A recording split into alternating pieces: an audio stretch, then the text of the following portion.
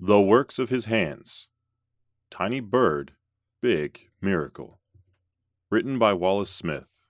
Read by Chris Leonard. I recall my first real experience with hummingbirds. My wife had hung a hummingbird feeder from a pole behind our house, and after a few days, the air itself seemed to be buzzing with the tiny birds. One was clearly attempting to dominate the space and would attempt to chase the others off, away from the feeder, but the other 2 or 3 would continue to come back for more, and before long, there was a virtual hummingbird war going on.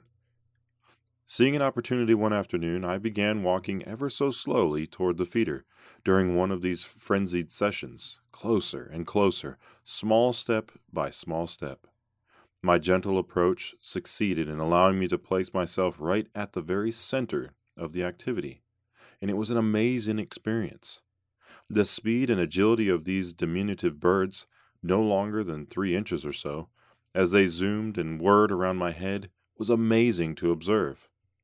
The manner in which they could fly at blistering speeds, change direction in a split second, and even hover in midair, made them seem like acrobats of the sky.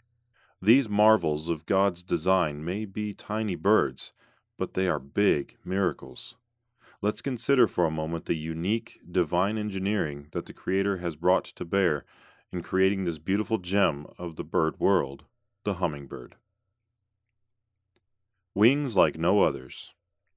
First, how is the hummingbird able to perform such aerial acrobatics?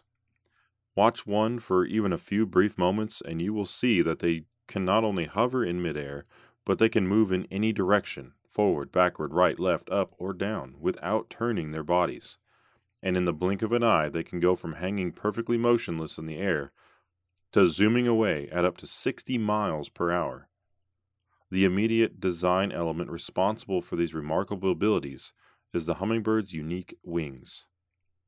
Most birds have wings that bend at the shoulder, elbow, and wrist, enabling the wing to fold as the bird brings it up and then to spread out as it pushes the wing down against the air.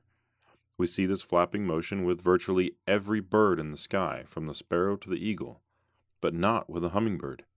The hummingbird's elbow and wrist do not bend, forming a stiff spine for the wing.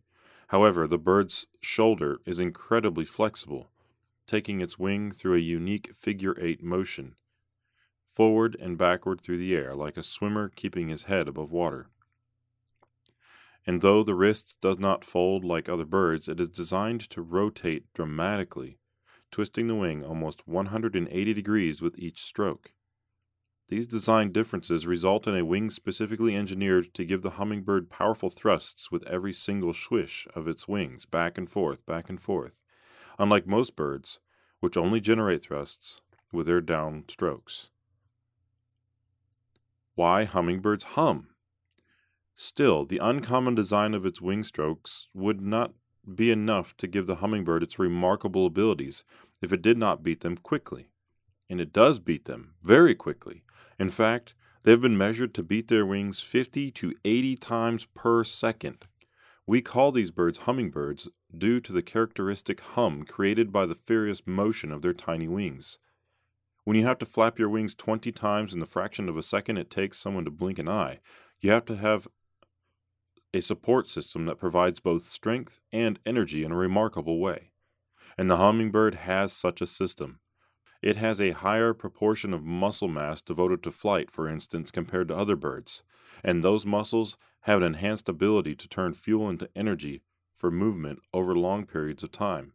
In fact, the ruby-throated hummingbird migrates thousands of miles between Canada and Panama twice every year, with a trip that includes a non-stop stretch of 500 miles over the waters of the Gulf of Mexico. The amount of energy needed to power such feats is enormous. It's been estimated that if the energy needs of the hummingbird were scaled up to a creature the size of a human being, that creature would need to consume about 155,000 calories per day, the equivalent of more than 600 hamburgers per day. Yet, for such a voracious appetite, the hummingbird gets almost all of its energy needs from one single source, the nectar of flowers. And in this, the hummingbird displays a number of additional singular design features that highlight the engineering cleverness of the tiny bird's ingenious creator. Grasping liquid. For example, the tongue of the hummingbird has long been a mystery.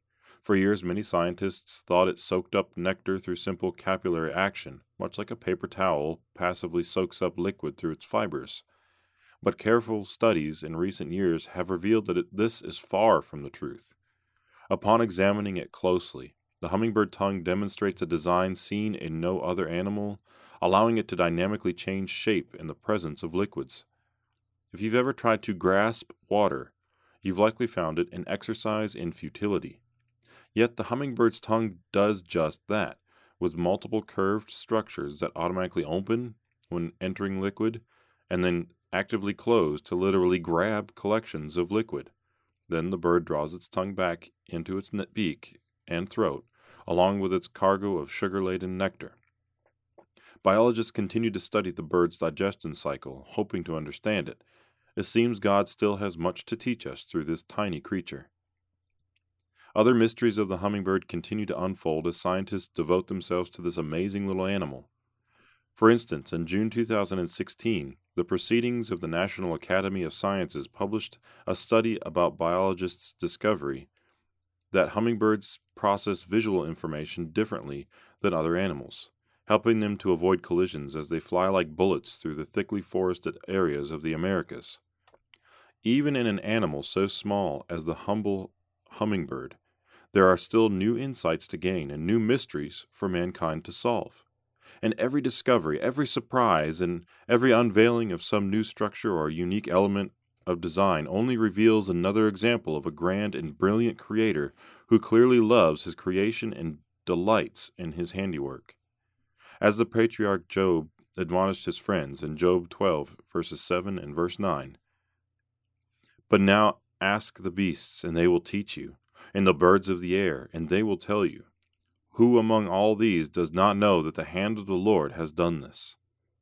Yes, the birds of the air can teach us that the hand of the Lord has done this, even those birds so small that they can fit in the hand of a child.